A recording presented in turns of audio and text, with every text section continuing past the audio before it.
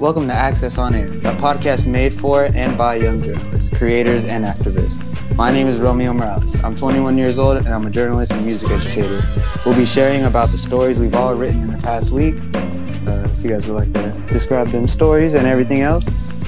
I'm Julian. I'm 23 years old, almost, and a recent graduate of UC Santa Cruz. I've been with Access on and off for the past few years. And the story that I wrote about recently was about the police reform that was happening in the wake of all of the protests that have been ongoing since the death of George Floyd. Hi, I'm Julia Sidley. I'm 17 years old. I am a recent graduate of West Campus High School, and I wrote this week about the Sac City Unified Student Advisory Council and the work they're doing in our community. My name is Luis. I am 21 years old, and this week I went to an event called a HOPE event, which stands for Healing Ourselves, Praying Effectively, and it was just primarily focused around mental health and things like that in times like this. Awesome. And we're missing our other person who's always in here, Mel, the manager of what we do. Yeah, I usually just refer to her as my boss. Kind of the same way. She definitely puts in a lot of work for us. Mm-hmm. Thank you, though, you guys. Awesome for everyone being here. I'd like to start asking, have you guys completed your census? I have not. I have. I did it for my family. I also did it for my family. Awesome. For the listeners that didn't know, the census survey is brought to light every decade. The information is collected to inform businesses and lawmakers, and also to allocate the fundings towards local organizations and facilities that need it most. So it could go from head counts, kind of like how many people in your residence. Right now, it is being held by SAC Youth in Action. There's a contest for spreading and kind of helping inform people about census. The contest is whoever can create a video or a written body of work, the easiest way to portray, I guess, census in a whole. If you were able to put that out and then send it to SAC Youth in Action, they are an organization. They have an Instagram. Pretty sure the link will be there as well. They are doing this contest, and whoever wins, there's 3 different winners that can be, and you get certain prizes. This is going until the 30th, so about 12 days left until then. But yeah, right now I've been kind of like getting everyone informed to have the census completed, because like 3 weeks before this, I just completed mine too, which is funny. I'm kind of happy to gather this story because it's given me a lot more into the subject and in tune with what people are kind of doing and how everyone's being spread, especially with SAC Youth in Action. I think they're a really good voice of the youth right now to kind of push that forward. The competition and census in a whole is kind of the article that I just turned in, because the SAC Youth in Action, they're giving away 3 big prizes, and they have a really big following on Instagram. So it's kind of interesting to see the whole community come together and put on something like that. So why are they, do you know why they're hosting the competition? Like what is their reasoning for like why the census is important for those who well, you know, it affects all of us. Like I said, it's going to be where all the allocated money is going to. And again, the head counts and getting people informed as well with their Instagram profile is just kind of the thing, I'm guessing.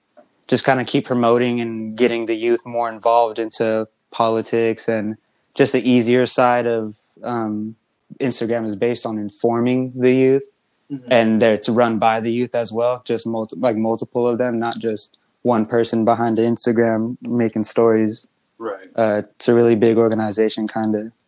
And so, you know, just paying homage and respecting and helping them out as well, because the idea of the next generation getting informed just as much as we are is just as important too.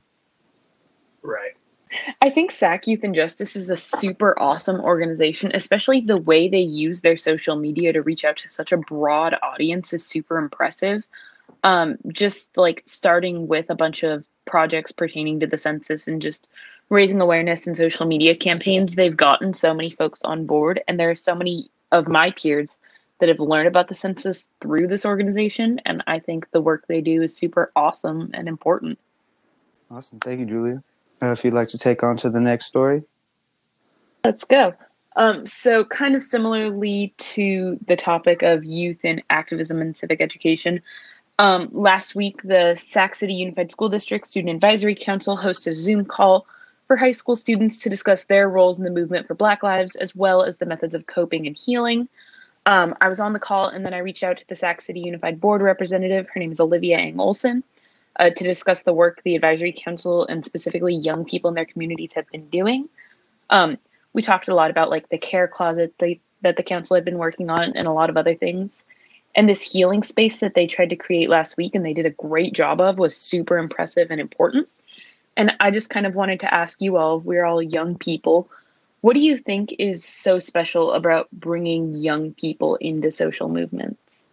I think that from a younger age to maybe like early adulthood, you're very in tune with what's happening in the world around you, and you feel like you're part of the generation that is coming into the world, and your eyes are sort of being open because your brain is developing and you're able to take in more information.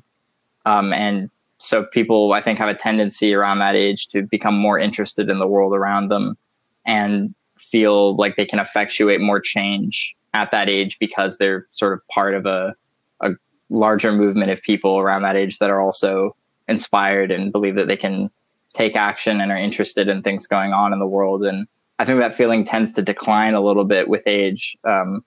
But I think that kind of spirit or that vigor is important to have specifically younger people bring to groups and movements.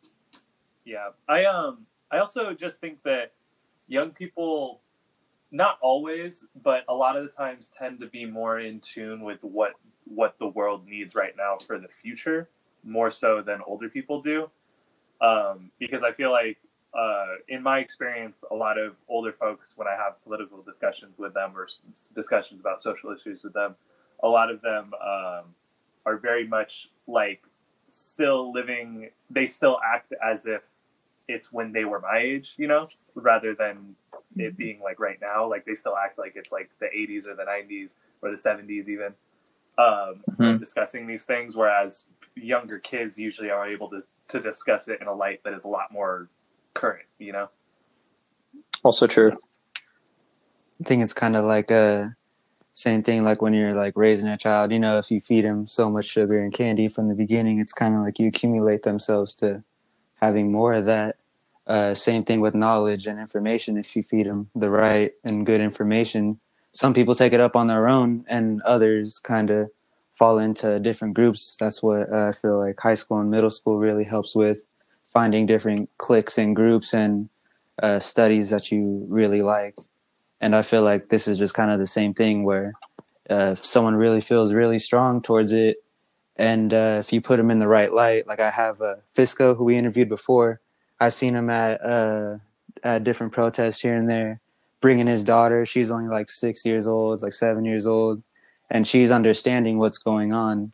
So I feel like that just kind of correlates with if you push the youth or even give them a demonstration of what organization really is to get what you want. I think that's really the best route, and they attach to that because they feel a bond with that special need, whatever it may be. Yeah, most definitely. Julian, do you want to move on? Yeah.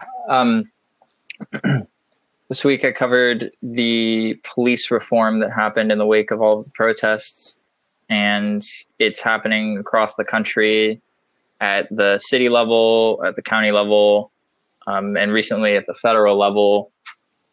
The federal police reform has focused, the bill that was passed on or signed on, I believe, Tuesday, was focused a lot on retraining officers, or focusing on like changing training tactics, but it didn't have any kind of policy changes like a ban on chokeholds, which has been popular in a lot of changing city legislation, as it was the cause of death of George Floyd.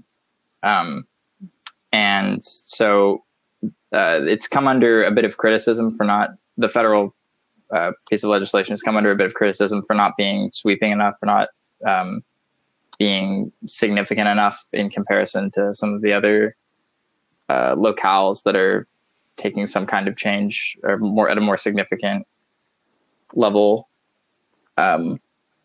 And The other thing that I thought was important about this was that there was a Reuters poll that came out that seemed to show a majority of Americans, independent of political party, seeming to support both the protests and police reform in the wake of it. So it does seem to be, to a fairly substantial degree, a bipartisan issue. And I think there's a lot of expectation right now that the police are going to change in a significant way. Do you guys have any thoughts on police reform and like to what degree that you think that reform should be made? Yeah, I actually I want to talk a little bit about how it's a bipartisan issue, because I have I try to surround myself with a very like diverse group of people, and that includes people that are like super like right-wing Trump supporters, because I want to be able to still be aware of those opinions, you know. Yeah, absolutely. And I have a really good friend that the longest time that I've known him, he's always been Trump supporter. He's been in the police academy since he was like 14 or 15 in the like cadet program, and he's always been like all over that kind of stuff. And everything that's been going on lately has made him rethink his entire worldview. Which I was really surprised by, because literally the entire time I've known him, he's always been on the opposite side of me of these kinds of discussions, and this was the thing that kind of like brought him more to the center, I guess.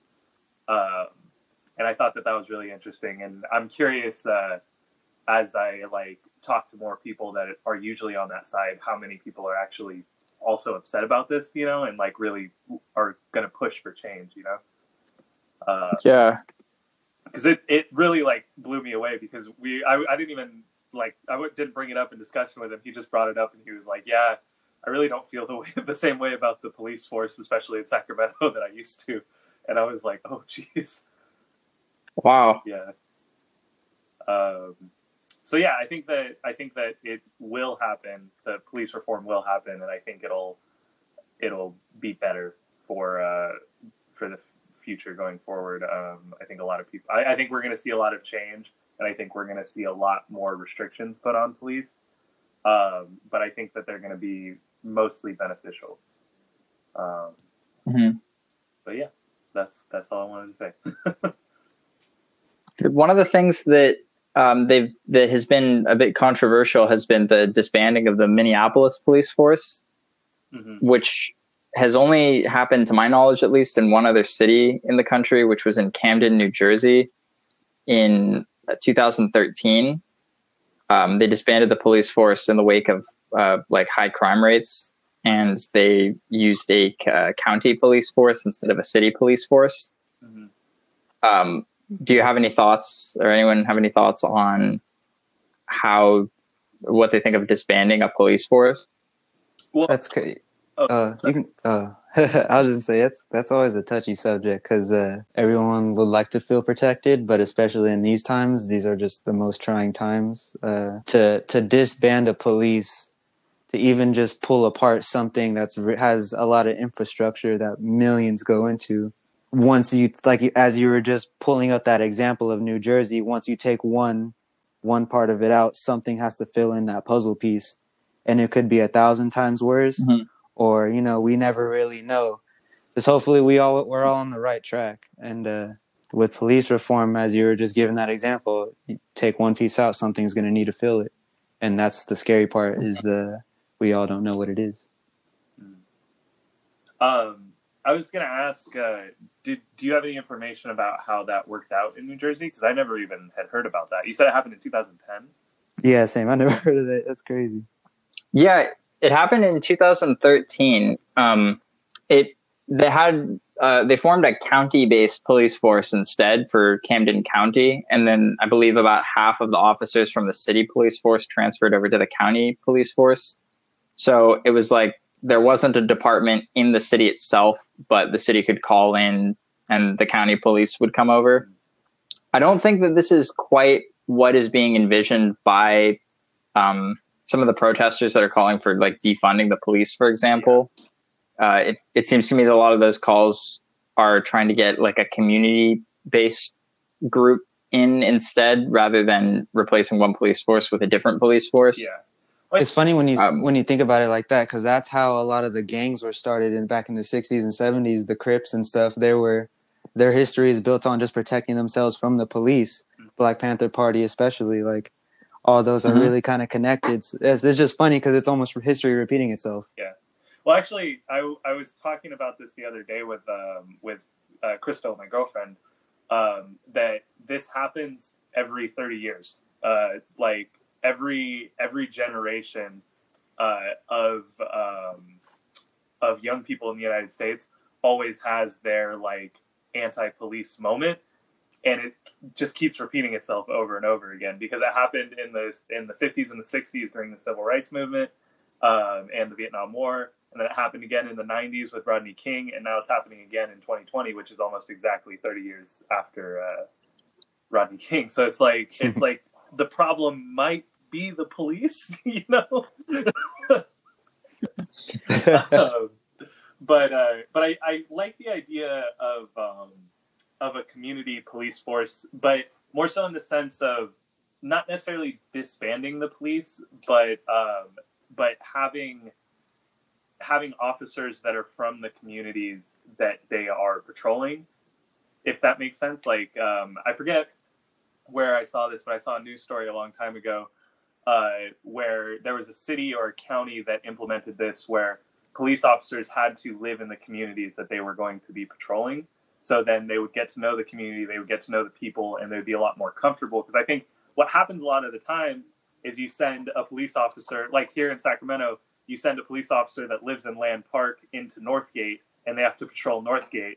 And then that creates a huge problem, because obviously if you're from Land Park, you don't know the Northgate area, and it can seem very intimidating to you if you're not from there. Right. So I think that it makes a lot more sense to make an officer live in the Northgate area and also patrol the Northgate area, because then they know the people, they know like what happens in this neighborhood, and they can handle the situations a lot better. And they just have more information to work with, I guess. Or like they even live in the same city. Like Lamb Park is a good example, but there are officers that live in like Folsom or something, for example. Yeah, like come down to Sacramento. There needs to be a level of transparency between the police and the public too. One thing that I've noticed that's really consistent in a lot of police videos is of those videos where police officers are doing things that they shouldn't be doing, is the main thing that's consistent through all of them is they always withhold as much information from the person that they're talking to as they can. You always see those videos of people that are like, am I being detained? And the officer just continues to say, get out of the car, please step out of the car, without answering their question. When it would be so much easier to just say, yes, you are being detained, this is the reason why, please step out of the car. And now you have this person who doesn't know what's going on, and like the fear of the unknown is bigger than any other fear that there could be, you know? So it's like, of course, the person's not going to want to step out the car especially when you're a police officer who, in a society where police officers have been shooting people lately, I wouldn't want to get out of my car without knowing what the reason that I have to get out of my car. I've never understood why police officers can't just be straightforward. You know, it's always like deviation tactics of not letting the person know exactly what's going on. And just to kind of go off what everyone was saying about like the calls to like disband the police and how like some things could be like the police by a different name, something that I've read a lot about that I think is also super important is kind of discerning in what instances the police should be called and in what instances other methods of law enforcement could be effective. Like, we live in a world where the same people are going to respond to like a broken taillight and an armed robbery. Yeah, that's true. And there are certain responses that like, at what point, like, what do you expect to happen from that, you know? So do you think that having, either on a federal level or a state level, having just like a mechanic, like, or not necessarily. Yeah, or even having like differences between like traffic patrol and the actual police force, right, or things like mental health task forces that would actually respond to instances where maybe like law enforcement isn't